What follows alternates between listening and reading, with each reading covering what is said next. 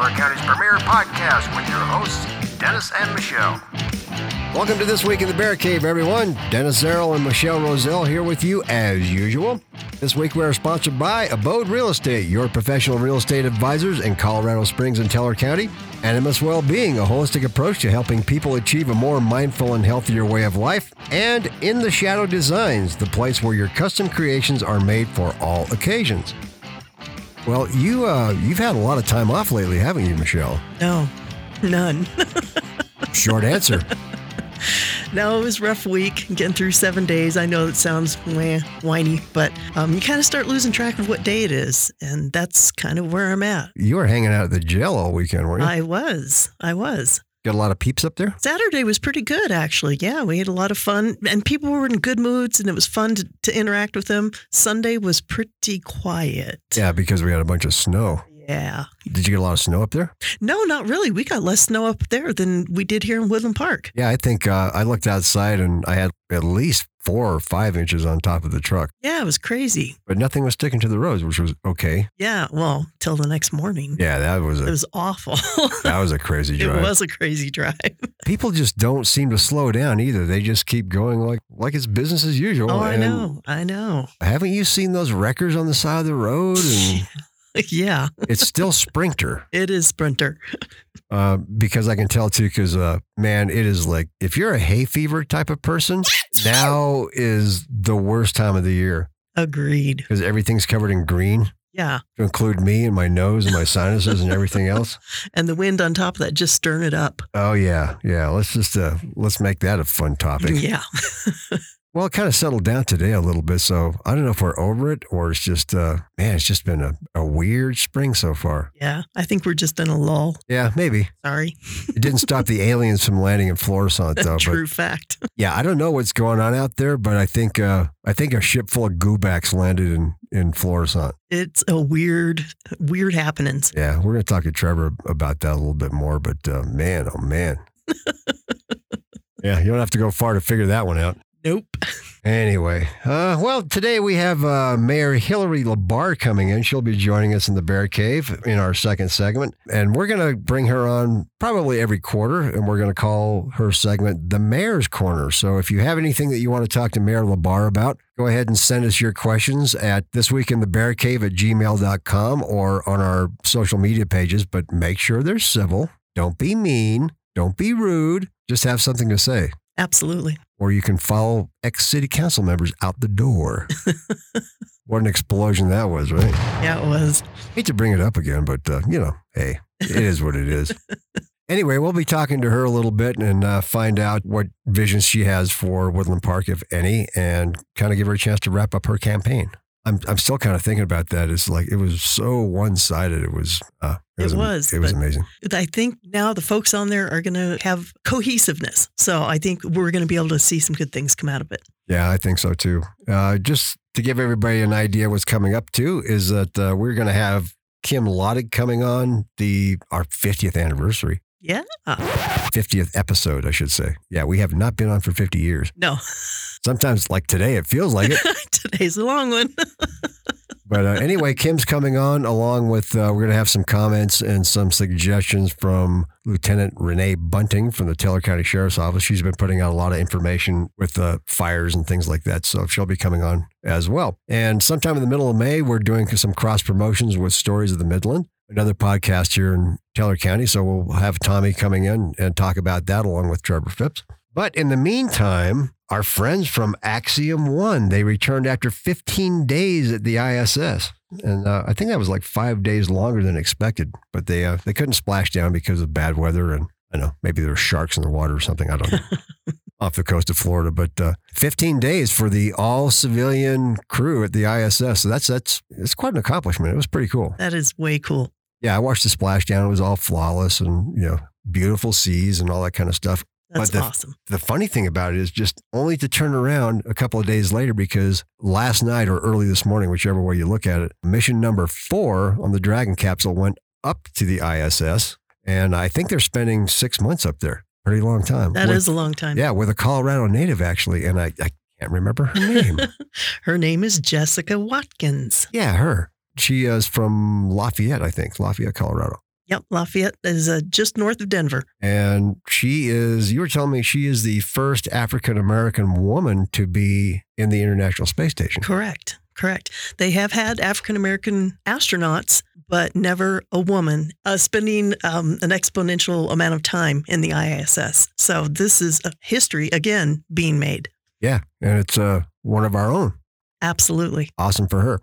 Okay, other than Axiom 1, there's some kind of big stories that are hitting the news. And the biggest one so far that I've seen the last couple of days is good old Elon Musk. He bought Twitter for $44 billion. It's the big B, billion. Oh my God, this should be interesting because the speculation is Donald going to come back on now? And, will he let him come back on? Well, the Donald kind of blew that out of the water because he says, I'm just going to go on my own network. I'm not going to go back on Twitter. And he's got the Truth Network or so. I don't know what it is. Right. But I'm sure that Mike the Pillow Guy and, yeah.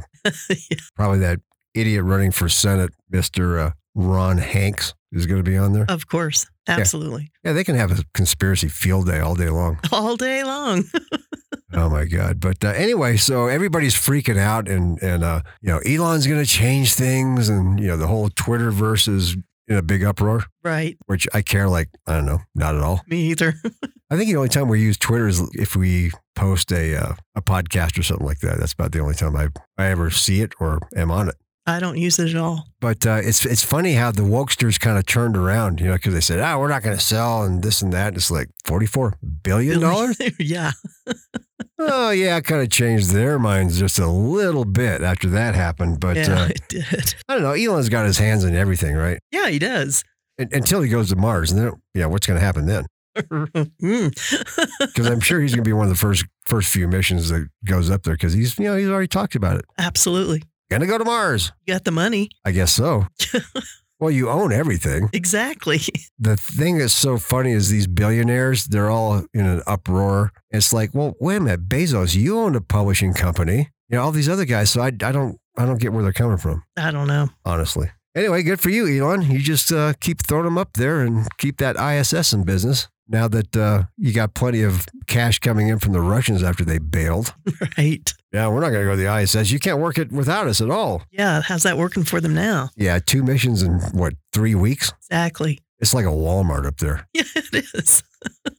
Yeah, one Dragon capsule comes down. 2 days later, another one's up there. You got supply ships rolling in and out like it's a docking station, which it is. It is. Flying in food and supplies. It's like, yeah, okay, well, here you go, Rogozin. That guy can suck it.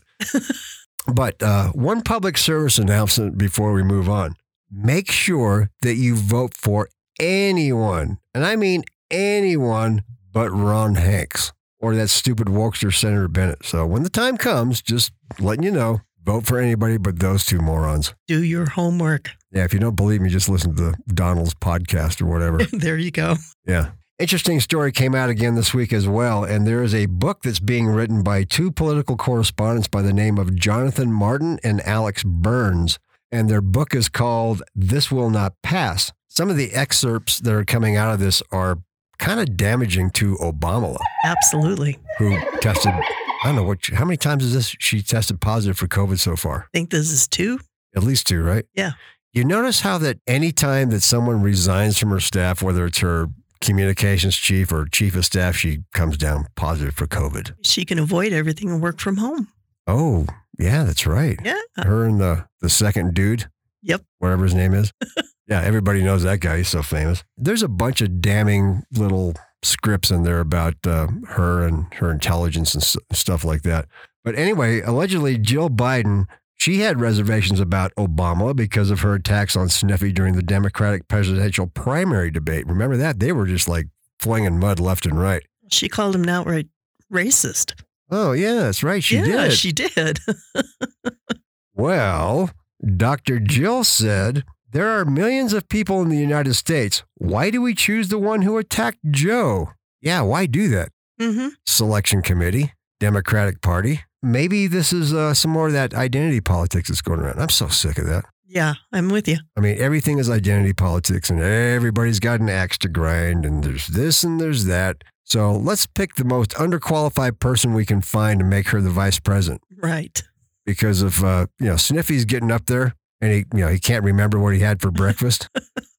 At least he's still changing his own depends, so that's good. There you go. It is. But there'll come a time. So what do we have to look forward to? We got good old Obama sitting in the second seat. That ought to scare the hell out of you. It does. It's terrifying. Yeah, if she's not sick or hanging out in California for a week or whatever. Right.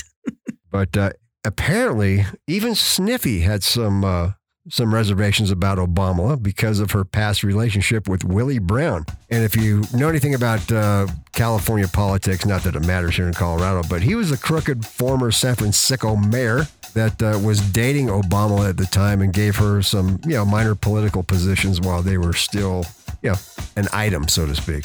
And allegedly, Sniffy said, "This is the kind of thing that should be off limits when selecting a running mate."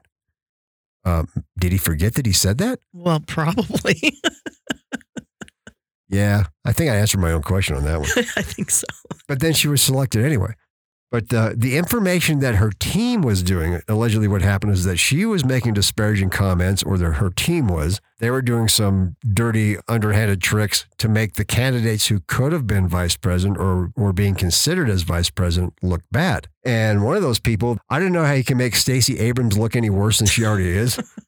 But, somehow she was in the selection process. Now, okay, so we got Sniffy, right? Right. Who, can't remember what he had for breakfast. And then you throw Stacey Abrams in there, who's run for, right. nothing. I think she ran for mayor of Atlanta, got stomped, and now she's running for governor. I think the only experience she's had on her resume is, working for Black Lives Matter. Oh. Who are also going away in a big way. We'll talk about them at some point coming up because they're in big trouble as well. Yep. But this is what this come down to. And it's all about identity politics. So now that Obama's staff is bailing on her, they're just tapping out. Yeah. Left and right. And she reminds me of J-Lo. She's that kind of a diva. That's what's been reported. Right. So congratulations, Obama. You are now the new Jennifer Lopez of the United States. Viva la diva. Yeehaw! Oh, God. How many more times can she test positive for COVID? It's still here, right? The pandemic's here forever. Yeah, she still has staff members. Exactly. Speaking about politics and weird stuff, good old Governor Yoga Pants. We haven't talked about him for a while. And he's running his con to get votes for his reelection. I don't know if you saw his big news conference on Monday. I did. He had all of his 10 people around him. Right. All the yes people. Well, during Yoga Pants' presser on Monday, he was announcing that Colorado taxpayers are getting back some rebates this coming August or September in that time frame. And if you file taxes for 2021, you'll be getting back somewhere around $400 if you file single, and you'll get back $800 if you file jointly. And him and his woke holes, they made it sound like this is their idea and this is what they came up with. Well, the only thing is that TABOR, which is the Taxpayers' Bill of Rights, was voted in 1992. So it's all his idea. Yeah. Yeah. 1992. So it's not exactly his doing. It's doing exactly what it's supposed to do. So if you have a surplus in tax monies, then that surplus is going to go back to the people of Colorado. It happened in 2018, happened in 2020, and then now if you pay taxes in 2021, you're going to get that rebate. But he comes out and just makes it look like, oh, this is such a great idea. Look what we're doing for the communities, and look what we're doing for Colorado. So I'm just wondering if he talked to Gavin Newsom from California. He's doing the same thing, Governor Dippity-Doo. It's an election year. My God. Well, again, do your homework. Yeah, we're not dummies here. So anyway, my guess is that they indeed did take a page out of the Wokester handbook. So I would just say, grab your ladder and get on the pile, dummy. When we come back, we'll be talking to Woodland Park Mayor Hillary LaBarre, so you don't want to miss that one. Stick around.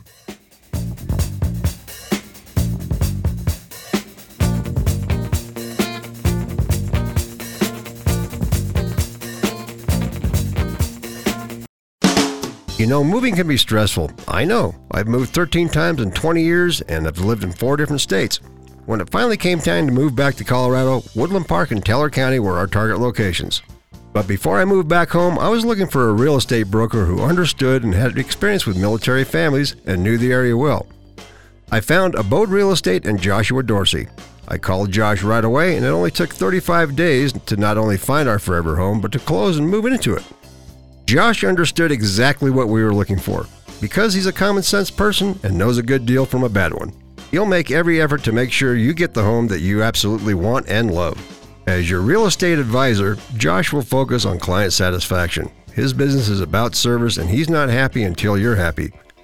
Whether it's finding you a home, finding the best loan, or helping you get the most out of selling your home, Josh is there to guide you. So if you're considering a real estate professional, give Josh a call today at 719-433-4773 or email him at joshua@csabode.com. That's JOSHUA@CSABODE.com. I'm confident that you will be completely satisfied.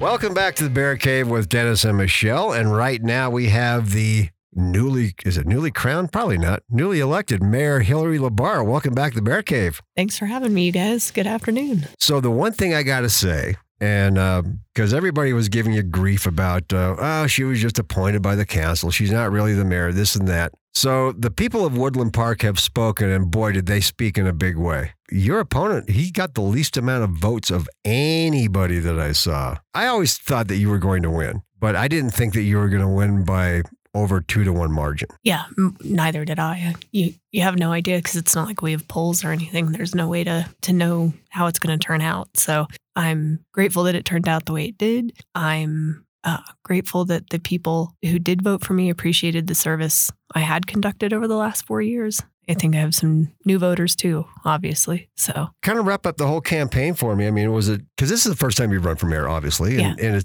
it was probably a little bit different because of all the craziness that was going on. And it wasn't coming from the candidates, it was coming from the candidate camps. Yeah, it was really interesting to, one, my husband was home for the whole election cycle, which that never happens in the first place, but he got to see the craziness of it. But what was great was to be able to sit at the kitchen table in the morning and have our coffee and breakfast, and you could turn on social media and you could just sit back and see all the stuff that was happening. And what was interesting is it was coming from a lot of people who I don't know, and it was coming from every angle. It was, about me, about my opponent, about the different candidates. But I think this time it really showed that the voters took a minute to find out about us.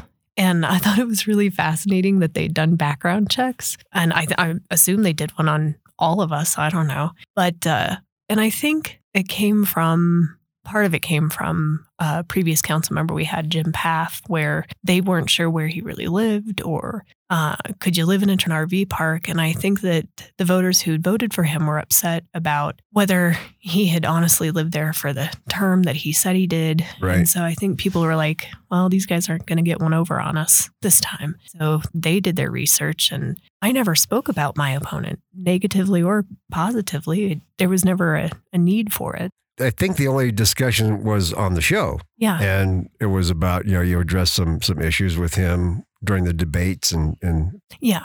I don't even call them a debate, but the public forum, I guess.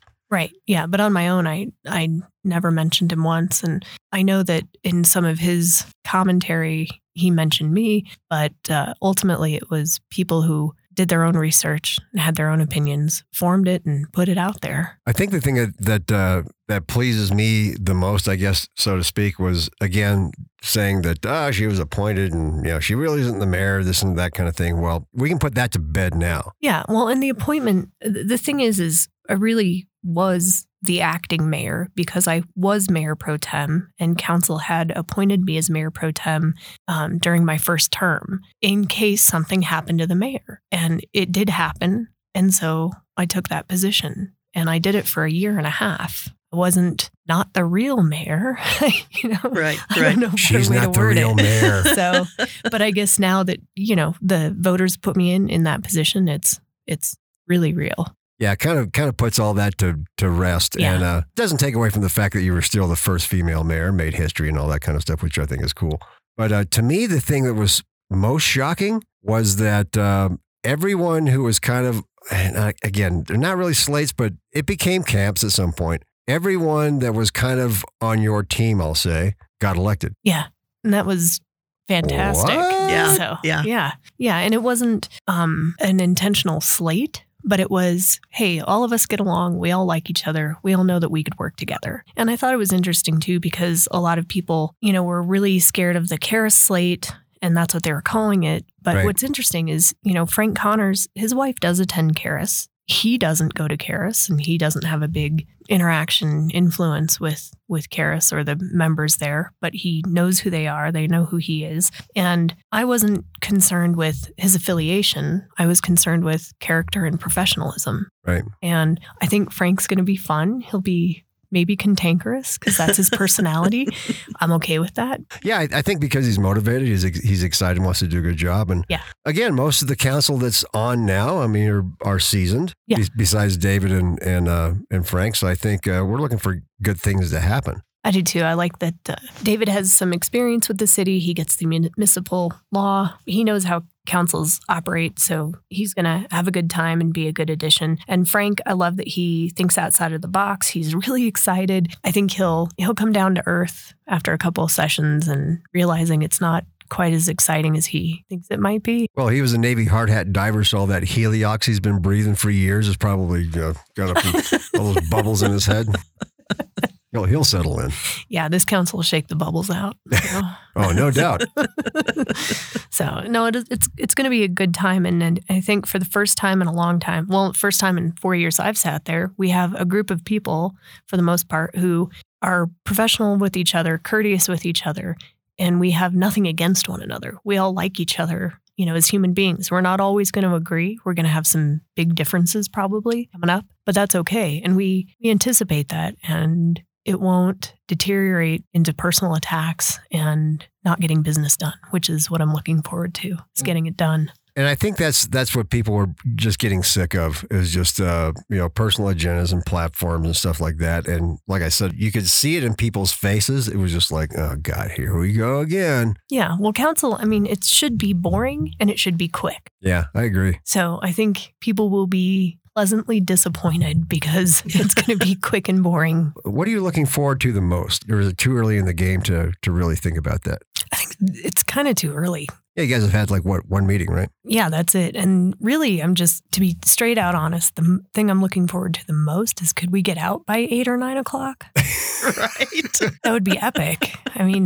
That's how boring they're supposed to be. I know there's issues coming. I know there's pressing issues that the community is really concerned about. I know there's one topic in particular. And if you want to discuss why I can't discuss that, I'm glad to. Yeah, and just so our listeners know, because they're going to ask me about that. It's like, I could be an ask her about, the Karras PUD and all this other kind of stuff. Right. Well, first of all, we actually are smart enough to know that we're not going to discuss, first of all, anything that we don't have the full details to. And I don't want to compromise any kind of voting or any kind of legal actions or anything like that. So I get it. So that's for you, there, little cubs in the bear cave. So Yeah. Don't ask me about it. Yeah. So with the PUD, it is a quasi-judicial topic. So basically, it's kind of like handling it in the court of law, and council will be the judge. And we have to look at all the evidence presented before us and then make a decision from there, from only what's presented to us at that time.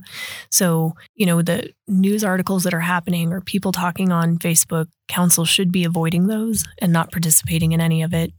We're getting some emails about it. We fully understand communities, how they feel Their about opinion, it and their yeah. opinion. We're aware of it, but we can't interact with it at this time. And the best thing to do is, when you see it on the Planning Commission agenda, attend those meetings. And then when you see it come to council, attend that council meeting and sign up for public speaking. There you go. You heard it from the mayor's corner first. I think the whole issue with Never Neverland, as we call it, is it's an emotional issue, and I think that's one of the things that, at least the voters I talked to, they were pretty nervous. They're like, oh, we're going to have this side versus that side. As it turns out, there really was a large number of people who voted for you, and those fears were kind of unfounded. And that's what I thought was so interesting because, like I said, there was a lot of outside influences that kind of came into that campaign. And those voices have been silenced, which makes me really happy. Well, and I think anytime a community sees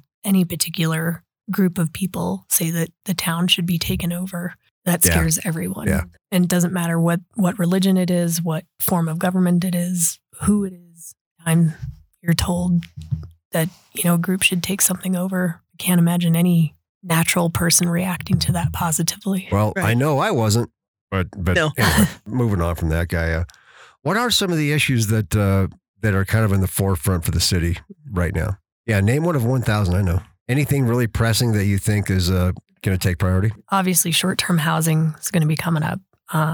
We're still working on the reservoir for water. They're still negotiating that to get it built and done. We've got the savings for it. We're prepared to do it. It's just a matter of negotiations, I think, still. Frank's really he's not a big fan, so that should be some interesting debates, which I think are going to be done in how do I put it, without the drama. So Yeah. that's what I'm looking forward to, I guess. Yeah, well, I think it could be a dramatic topic because it's also emotional as well. And, it's important to come to council and participate. I know that city, the staff, they're looking into the short-term housing issues right now with how other cities are dealing with it. And they're going to have a work session together. They're going to bring us their ideas and potential solutions. We'll go from there with council to see what we can do. I know that it's disturbing some neighborhoods in the community, and it's a tough topic because it boils down to property rights too. And how do you handle everyone's property rights,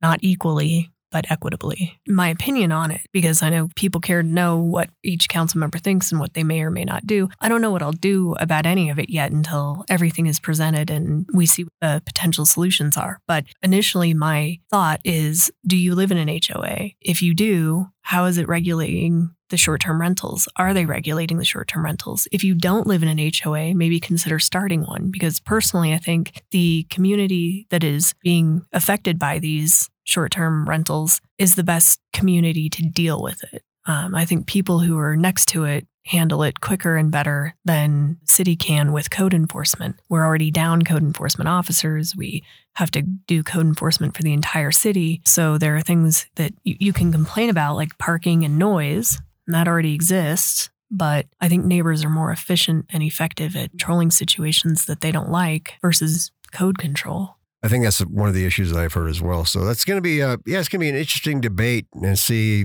how you guys are going to crack that nut. Well, with housing, I understand that, people think, well, the short-term rentals are causing people not to be able to live here. That's a really small portion of it. It's not having enough housing built and the type of housing that does get built. And I know that, neighborhoods get up in arms when, the apartments that are built and the townhomes that are built are houses that it provides housing for the police and the teachers and people who work at Safeway, the gas stations. We have a lot of homes being built that are 2,000, 3,000 square feet, but they're Right. $800,000. Yeah, there are plenty of people that can afford it, and those are people that move here. But at the same time, the apartment buildings and townhomes that are getting built some are rented, some can be bought, and those are more attainable than the $800,000 homes. I know that people get upset in their neighborhoods knowing that those things are going to be built, but something you have to think about when you purchase a home is when there is an empty lot beside you or a large lot in front of you, that lot is owned by someone, and it is typically already zoned for something. And so a good thing to do, not everybody does it, not everybody knows to do it. And then again, some people do know to do this, is you ask your realtor, what are those lots zoned for? Or what type of zoning is my house in? So that you can anticipate the change when the change is going to come, because it's going to come. All of Woodland Park, whatever lots are left vacant right now, they are owned by someone and they are zoned for something. And I think the hardest challenge council sometimes has is if a property owner is asking for rezone. That's the most unique issue I think we deal with, because that's a time where we could say no for something, but we also have to weigh the benefit of it to the community. And oftentimes it's difficult to weigh the benefit to the whole versus how few individuals feel in their heart about the issue. the best advice I can give to my counsel and the advice I use for myself is to follow the law. Each property owner's right, that is equal. One property owner's right doesn't outweigh the other. And so I know it's really hard when you have a beautiful home and you have a treed lot in front of you and you enjoy that view. And then something's going to come in there and your view is going to be gone and you got to look at another building. And I understand the disappointment of that personally, but also I understand the legal right of that lot's owner as well. And they have the right to do it. And I don't have the right to stop it. Well, I think it's a well-known fact that Woodland Park's only going to get so big. So that's kind of the good news in all this, I suppose. You know, we're not going to be cutting into national forest. No. As much as I want to be the denier and that guy, it's like, it's going to happen. It's going to grow. And I guess you just have to kind of roll with the punches and just live and let live, right? Yep. Well, populations expand. Primarily, they expand. They don't typically decrease. The Springs is growing. It's one of the number one cities growing. You know, from where I live, it's 20 minutes into downtown, which is almost equivalent from the north end of the Springs into downtown. So Yeah, for me, I'm coming from a big city a couple of years ago. I'm used to making the hour and a half commute to go 5 miles, kind of thing. So yeah. I don't foresee that happening up here. But I mean, I would like to see a younger demographic come in as well, because we have a lot of older people. I don't want to say that we're a complete retirement community, but there's a large portion of our population that is over 50, I guess. So it'd be nice to see some of that youth come into the city. Yeah, it would be. And creating housing that's, I don't like to use the word affordable, but attainable. Yeah. So creating housing that's attainable for a larger number of people is good for us. And the reason it's also good for us is because it spreads the cost of taxation to everyone. That's part of the issues like with Aspen or Glenwood or the mountain towns and stuff is you limit growth and then all of us that are limited carry and take on further burden of taxation. And we've been fortunate up here within the city limits. The city hasn't raised like property tax, but the voters have put more sales tax on the ballots and those taxes have passed. And when districts, the fire district, the ambulance district, when those services need more income, they're going to put it back on the ballot and it'll either pass or it won't. But if it passes, we shoulder that burden. And the more residents we have, the more the burden is spread out rather than weighed onto all of us individually more and more and more. I think I asked you this question before, but if you have any kind of vision for the city, what would it be in the next... Well, I'd like to see, I'm not opposed to growth, but I believe in responsible growth. I would like to see it really well thought out. I would like to see whatever vacant land we have left grown responsibly. The market and capitalism will also dictate that. I'm not a fool to that, and I'm not opposed to that. There's prime property in Woodland Station right in the center of town. I'd like to see that developed, but I'd like to see it developed intelligently, not haphazardly. I think that mixed use would be great for it because what better to be able to live in the center of your town and walk to everything. But at the same time, I'd like to see, maybe more restaurants, maybe more commercial, but commercial is really difficult up here too, because we are not a destination. We are a drive-through town and it's what would cater to the locals. And quite frankly, the locals aren't that excited to spend money. Yeah, that's true. I mean, we That is true. enjoy what we have here, but people come out and they enjoy things like they enjoy bingo and they enjoy karaoke, but it's never a wait at the door to get a table. So even though restaurants and things are popular here, I don't know how many of them we could actually maintain through our local population. I think anything in Midland Station is an improvement. I mean, just something. Yeah. Anything. I'm still holding out for the swan boats and the carousels myself, but that's just me. I know. Some bumper cars. Right. But just anything I think would be an improvement, and not just like a parking lot or stuff like that. I like to see something creative as well. I mean, I'm looking forward to giving the new board. They're not that new, but they're fairly new. I'm looking forward to. I think they've got their feet under them by now, and to see what kind of progress they make. I know they've been kind of, I don't want to say stalled out, but they've been working with another developer, and they'd had hopes for movement with him, and I don't see that coming to fruition yet. So I think maybe they'll be ready to carry on now, and this new council will be observant with them and working with them, and hopefully we come up with something positive, something that the entire community can get behind. council can only do so much, right? Right. Well, here's what's interesting about the downtown district. The downtown corridor, the taxes are actually withheld by the DDA. So part of their obligation is revitalization and improvement of the downtown corridor. And I think for so long they've been hung up on just Woodland Station that they have forgotten to pay attention to the rest of the downtown corridor. So I'm hoping that this board will not just fixate on Woodland Station, and I think council can help with that in reminding them, because the taxpayers a long time ago, the reason the DDA exists is because the taxpayers would not let the city incentivize growth with businesses through taxation. So that's the DDA's job. The taxes are withheld from the city and put into the accounts for the DDA to do those things, to be able to give TIFs to businesses and to be able to help improve the downtown. So I'm looking forward to that board paying better attention and doing more positive things. And I'm looking forward to this new council monitoring that and participating in it in a positive way. What you just said about the DDA becoming more involved and being reminded what their job is, basically, that's going to be huge, because the downtown does look sad. It's depressing to come through town and just like, what is this? Yeah. And another struggle too, I think, is, with the cleanliness of the downtown area, and you drive through and it's full of dirt. And the difficulty of that too is Highway 24 is owned by CDOT, not the city. And it's frustrating because it's right in the heart of the city. So you think, well, why isn't the city cleaning it up? Well, because our hands are tied.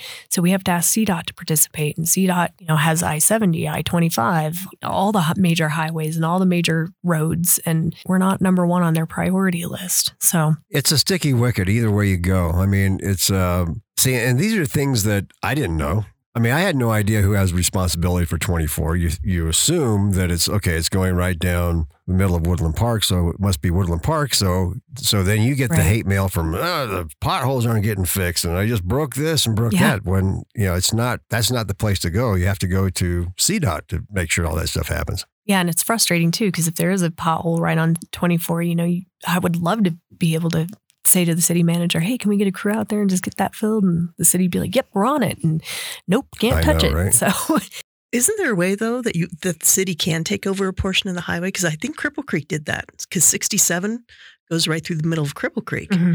And CDOT wasn't taking care of it. Cripple Creek has been taking care of it the entire time. Yeah, I'm sure there's some intergovernmental agreements that can be had. And I'm sure that they've probably done it in the past, and I'm just not familiar with it. The crew, the city council, now they're a crew, they're a posse. So your posse is new.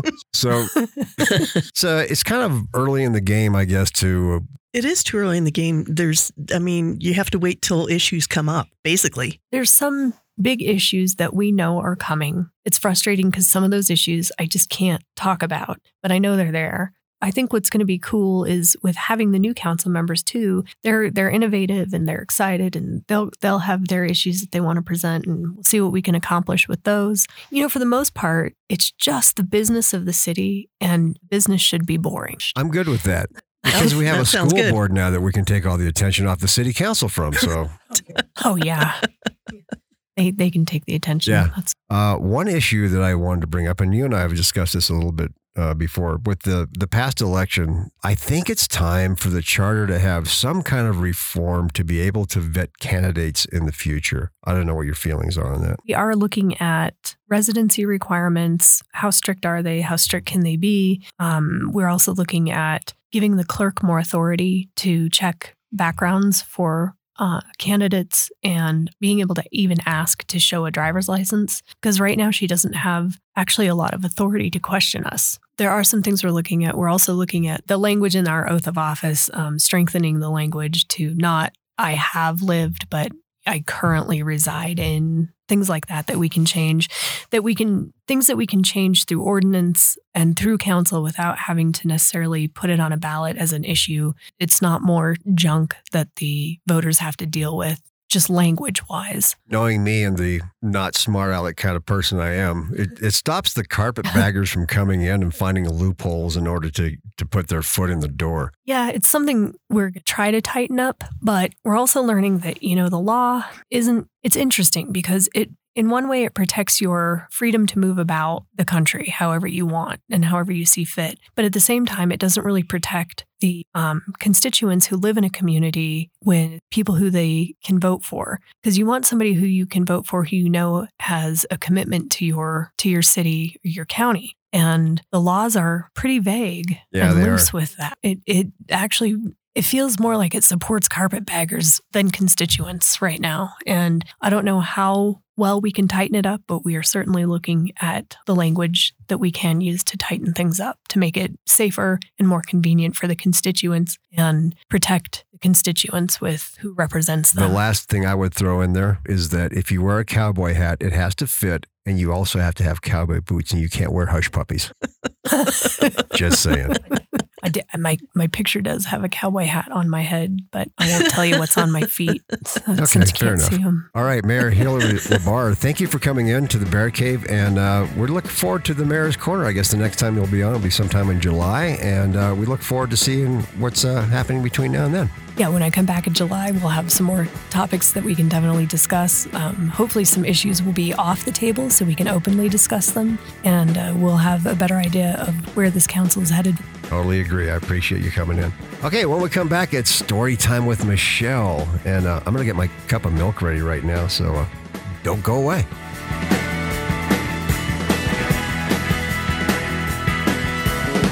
By making gradual changes in your life, you can achieve your goals. Perhaps it's a change in your diet, losing a few pounds, or reducing stress in your life. You can always improve your health.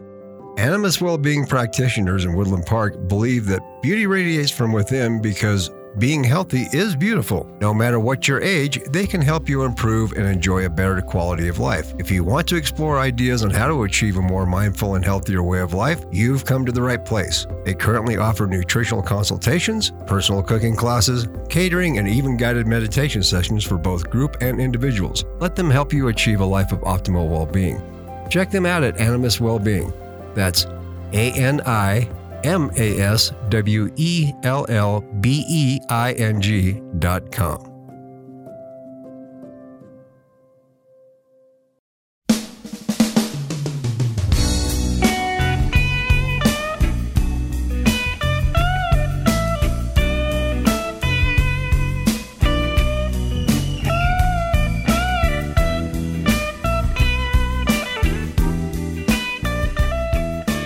Welcome back to This Week in the Bear Cave with Dennis and Michelle. And right now, it's that time again. Every week, it's story time with Michelle. So what do you got this week there, Madam Historian? So we're almost done with the month of April. Yay. May's right around the corner. And what's our first holiday celebration that we have in May? Well, for me, it's I See Dead People, Memorial Day, maybe? That's the last part. Oh. I'm challenged. Obviously, today I am. Right. I think we both are. Not going to lie. Okay. So I'm talking about Cinco de Mayo. Oh, Cinco de Drunko. Yeah. Well, I guess it is kind of an unwritten holiday in the United States, right? It is. I mean, it's on the calendars. Right? Well, now that you mention it, yeah, it is. It is. It's a good reason to drink tequila and eat tacos. Right. But I think a big reason why it's noticed more here in Colorado, it is noticed more in states that have a high population of Hispanics. Right. Because it is part of their history. Right. So let's talk about the real story behind the Cinco de Mayo. Okay, let's. Okay. So Cinco de Mayo is not the Mexican Independence Day, a popular false belief. See, and I thought that's what it was. It is not. Oh, schooled me. See? Instead, it commemorates a single battle. In 1861, Benito Juarez was elected president of Mexico. At the time, the country was in financial ruin after years of internal strife, and the new president was forced to default on debt payments to European governments. Yeah, guess who's coming in? In response, France, Britain, and Spain sent naval forces to Veracruz, Mexico, demanding repayment of their funds, and Britain and Spain negotiated with Mexico and withdrew their forces. Who's that leave? Vladimir Putin? Almost. France, however, ruled by Napoleon III, decided to use the opportunity to carve an empire out of Mexican territory. Late in 1861, a well-armed French fleet stormed Veracruz, landing a large force of troops and driving President Juarez and his government into retreat. So certain that success would come swiftly, 6,000 French troops under General Charles Latreille set out to attack Pueblo de los Angeles. I'm not good at Spanish, apparently. Is that correct, Angeles? Pueblo de los Angeles? Yes, that makes sense. A small town in east central Mexico. From his new headquarters in the north, Juarez rounded up a ragtag force of 2,000 loyal men, many of them either indigenous Mexicans or of mixed ancestry, and sent them to Puebla. The vastly outnumbered and poorly supplied Mexicans led the Texas-born General Ignacio Zaragoza, fortified the town, and prepared for a French assault. On May 5th, 1862, Lawrence gathered his army, supported by heavy artillery, for the city of Puebla and led an assault. This is not going to go well. No, it sounds like modern day politics here. Right, it does. We're talking 1800s. Wow. Maybe he should have read that story before he went to Ukraine. Yep, exactly. So the battle lasted from daybreak to early evening. And when the French finally retreated, they had lost nearly 500 soldiers. Fewer than 100 Mexicans had been killed in the clash. Although not a major strategic win in the overall war against the French, Zaragoza's success at the Battle of Puebla on May 5th represented a great symbolic victory for the Mexican government and bolstered the resistance movement. In 1867, thanks in part to the military support and political pressures from the United States, which was finally in a position to aid its besieged neighbor, after the end of the Civil War, France finally withdrew. I wonder if they sent them anti-tank missiles. Maybe. Wow. See, this whole time I thought it was Mexican Independence Day, but... No, and actually, the Mexican Independence Day happened 50 years earlier. It did? Yes. How come we're not drinking on that day? I know, right? Should be more drinking holidays. I think we got enough. Well, there you go. That's the story behind Cinco de Mayo. Correct. Because our next episode is going to be after Cinco de Mayo. Yes, it is. Wow. Just remember, it is not Mexican Independence Day. It's all about the battle in Puebla. That's it. That's it. Well, damn. So get your margaritas on. Just like that. Right. Do you do anything special for Cinco de Mayo? Not really. I will have a margarita. Yeah. Yep. Well, I don't drink, so I'll watch you have a margarita. Have some tacos. Yeah, I can do that. There you go. Yeah, maybe I'll go down to one of my favorite Mexican restaurants and do it right. Absolutely. Interesting story. Well, thank you. You surprised me some days. I know. I thought it was going to be something Cripple Creek-ish. Nope, not today. Okay. Well, speaking of which, anything new happening in Cripple Creek? I do know when the donkeys are being released now. Yes, May 15, 11 o'clock in the morning. They'll be down in their pasture. They'll have the 2 Mile High Club up there. They'll have the Victorian Society. Big release this year. It's going to be fun. Speaking of 2 Mile High Club, we have Ellen, I don't know. Moore. Ellen Moore. She's coming in the 3rd week of May, I think. Yes. Or 2nd week of May. I can't remember. 25th. That's the last week of It May. is the last week of May. Good thing I got my dates straight. I know. Oh, my God. But yeah, she's coming in. I've got a lot of questions for her because people see the donkeys roaming around. They think it's all cute. But I was kind of reading into that history a little bit. And those donkeys were a big, big deal in the mines. And they never saw the light of day. Absolutely correct. What do you think the ASPCA would say about that these days? Well, thanks to Teddy Roosevelt, he fixed that situation. That's right. I forgot that part. So see, and Ellen, when she comes on, she's going to give us all the history, all the background, and get us enlightened on the whole donkey situation. That's going to be cool. I'm looking forward to it. All right. Well, with that being said, coming up next is our field producer, Trevor Phipps, news of the word, and find out who gets tossed on the bear pile this week. So don't go away.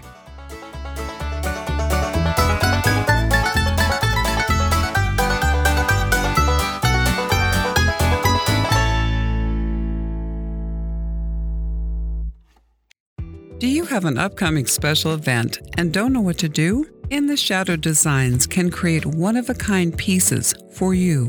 Located in the heart of Woodland Park, Colorado, In the Shadow Designs specializes in beautiful centerpieces, wreaths, and one-of-a-kind creations for your home or business. Whether it's a baby shower, celebration of life, anniversary, or corporate event, let In the Shadow Designs meet your needs. So contact In the Shadow Designs today on their Facebook page or give them a call at 818-400-1456. Let In the Shadow Designs do the work for you so you don't have to.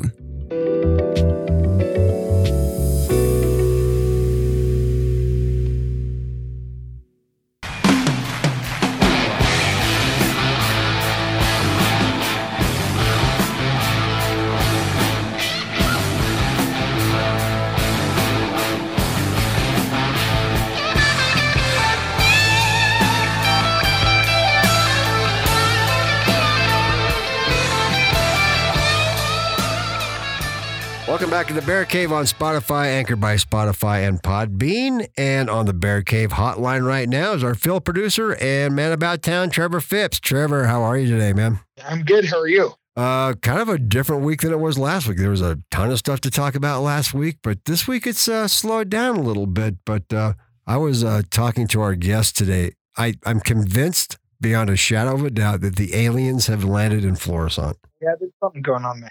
Man, it's so much weird stuff going on. It seems like every week something comes up. And we're talking about Dawn Angel. And this is something that happened, I guess, earlier in April. Kind of tell me what's going on with the whole fire department out there. Seems like it's just a bizarre scenario. Yeah, well, basically, Dawn Angel was arrested for going to the house of the fire chief, Mike Bailey, in Florissant. And he was suspended, so he went to his house to retrieve the vehicle because they didn't want him driving the vehicle while he was suspended. And then when that happened, I guess he was using racial slurs, and he grabbed the fire chief's wrist and then tried to grab at him again when he broke away. And so he was arrested like 10 days later on all sorts of charges, including child abuse. And it kind of stems from there's been a lot of turmoil in the Florissant Fire Department ever since there was some problem between the chief and a board member. And then the chief asked that the board member either resign or apologize over some comment he made on social media. And then it kind of spiraled into that board member resigning, other board members resigning, and then the chief was placed on suspension. And then they appointed more board members, including Angel. Are there that many people in Florissant? Yeah, I guess. I don't know where they're all coming from. Well, correct me if I'm wrong. Now, the whole issue between the chief and the board was, which doctor you select to cover EMS and things like that, right? Yeah, mainly it all started, I guess, when Dawn Angel got the job as the emergency management director. He didn't like the current emergency medical director they had, which I think his name was Dr. Jeremy DeWall. So he fired DeWall and then hired a new one. And then the county was like, well, why did you fire him? Because he didn't really have a reason. So he ended up hiring back DeWall and then basically letting each individual emergency entity, like each fire department and ambulance station, choose who they wanted to use as their medical director. So there's two in the county, and Angel, I guess, wanted Florissant to use the new one that he had hired, and the fire chief, who's also new himself, he didn't want to change anything because he didn't think there was anything wrong with Dr. DeWall. So there was, I guess, tension started there, and I think the board was kind of on Angel's side. So I think that's where it all kind of started. Okay, my head hurts already. I know, right? I mean, the thing that doesn't make sense to me is like, okay, you're the emergency management guys. Like, how do you tell a city or a community who they can use and who they can't use? I would think that the people on the ground, so to speak, the resource itself, which would be Chief Bailey, has the right to call whoever he wants to call. I mean, who cares? Yeah. Oh, brother. It's all so stupid. But just for the record, too, just in case people didn't know, Chief Bailey is an African-American. And I looked into his background when he first came on board, and it's like, this guy has got some serious credentials coming from, I think he came from the LA area. So I'm still trying to figure out why he was put on suspension. I still don't have a firm understanding. I don't think anybody does. Yeah, I'm not real sure. I think the only thing that was really said was that the remaining board member, after they all quit, wanted to suspend him until they could have an election to have board members to vote on what they wanted to do with him, I guess. Yeah, they shouldn't have suspended him in the first place. That makes no sense at all, but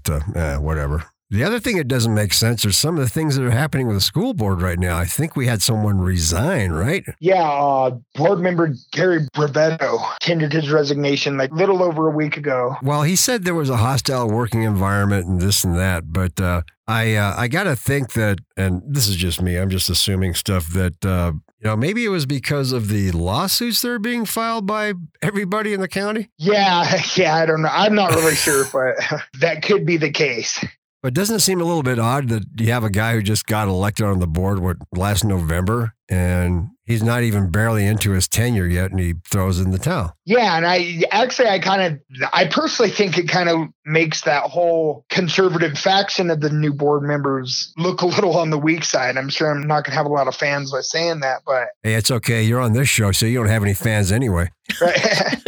Well, they ran on this campaign where they wanted all this change, and then one of their board members already is resigning and quitting, blaming on a hostile environment and a certain group of people that are making it stressful. And I mean, they kind of should have known all this when they came in with the plan that they had, running the campaign that they ran. Right? I don't know how they couldn't have seen opposition to this. So I personally kind of think that he thought it was going to be, he was doing some noble thing like saving the school system from something. And most people didn't see it that way. Yeah. Didn't like it. But that's just my personal opinion. Well, when you have board members making disparaging comments about the unions and teachers, and it's just Yeah, well, and he was the one, too. He got blamed for going into classes and making statements about kids from different countries, kids with ADD, kids with autism. Yeah. There were multiple parents and students actually that stood up at school board meetings and spoke against some of the stuff he said. And the school board meeting right before he tendered his resignation, there was actually a family that stood up and spoke and said that they would be removing their kids at the end of this year from Woodland Park School District, basically saying that he was the reason and that didn't want to take the chance that he would go in there and say anything to their students. Nothing like trouble in paradise. Anyway, kind of moving on from that, local sports going on right now.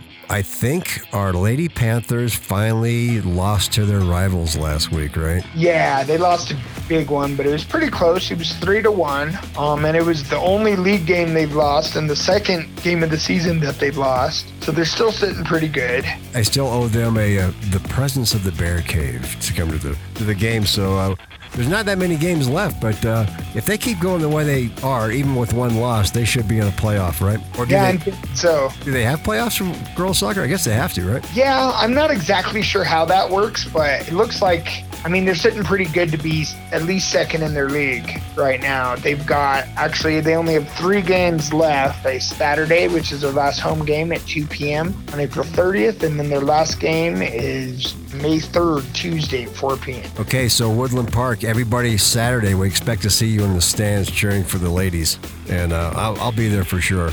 How about boys baseball? Anything to report there? Any kind of bright spots happening, or are they still just kind of trying to figure things out? Oh, no, they're still kind of been struggling this year. They've still only won one game for the season. I've tried to make a couple home games. I think they've had some games rescheduled and canceled, but they're 0-4 in league play and 1-10 overall right now. Well, maybe there's hope. And they have a few more games. They actually play until mid-May. Their last game is at home on May 17th. So they have a little bit more in their season to play. Well, that's good. So, like I say, you got a team that's brand new, that's in the league. I don't want to make excuses for them, but it is what it is, and we're going to support them come hell or high water, as far as I'm concerned, right? Yeah, totally. So, just a reminder for our listeners too, we're doing a cross promotion with Stories of the Midland, and you can hear those episodes on. When do you guys air those? On Fridays? Yeah, every Friday we have a new episode that comes out. Okay, so check that out because come mid-May, Tommy and Trevor are going to be on, and we're going to do a little bit of cross promotion on that podcast. So check them out. All right, Trevor. Well, if nothing else is going on, then we'll talk to you again next week. All right, you guys have a good day. Okay, Trevor. Thanks a bunch. All right, that was our field producer and man about town, Trevor Phipps. And again, all this weirdness going on in Florissant, I'm blaming the aliens. I'm telling you.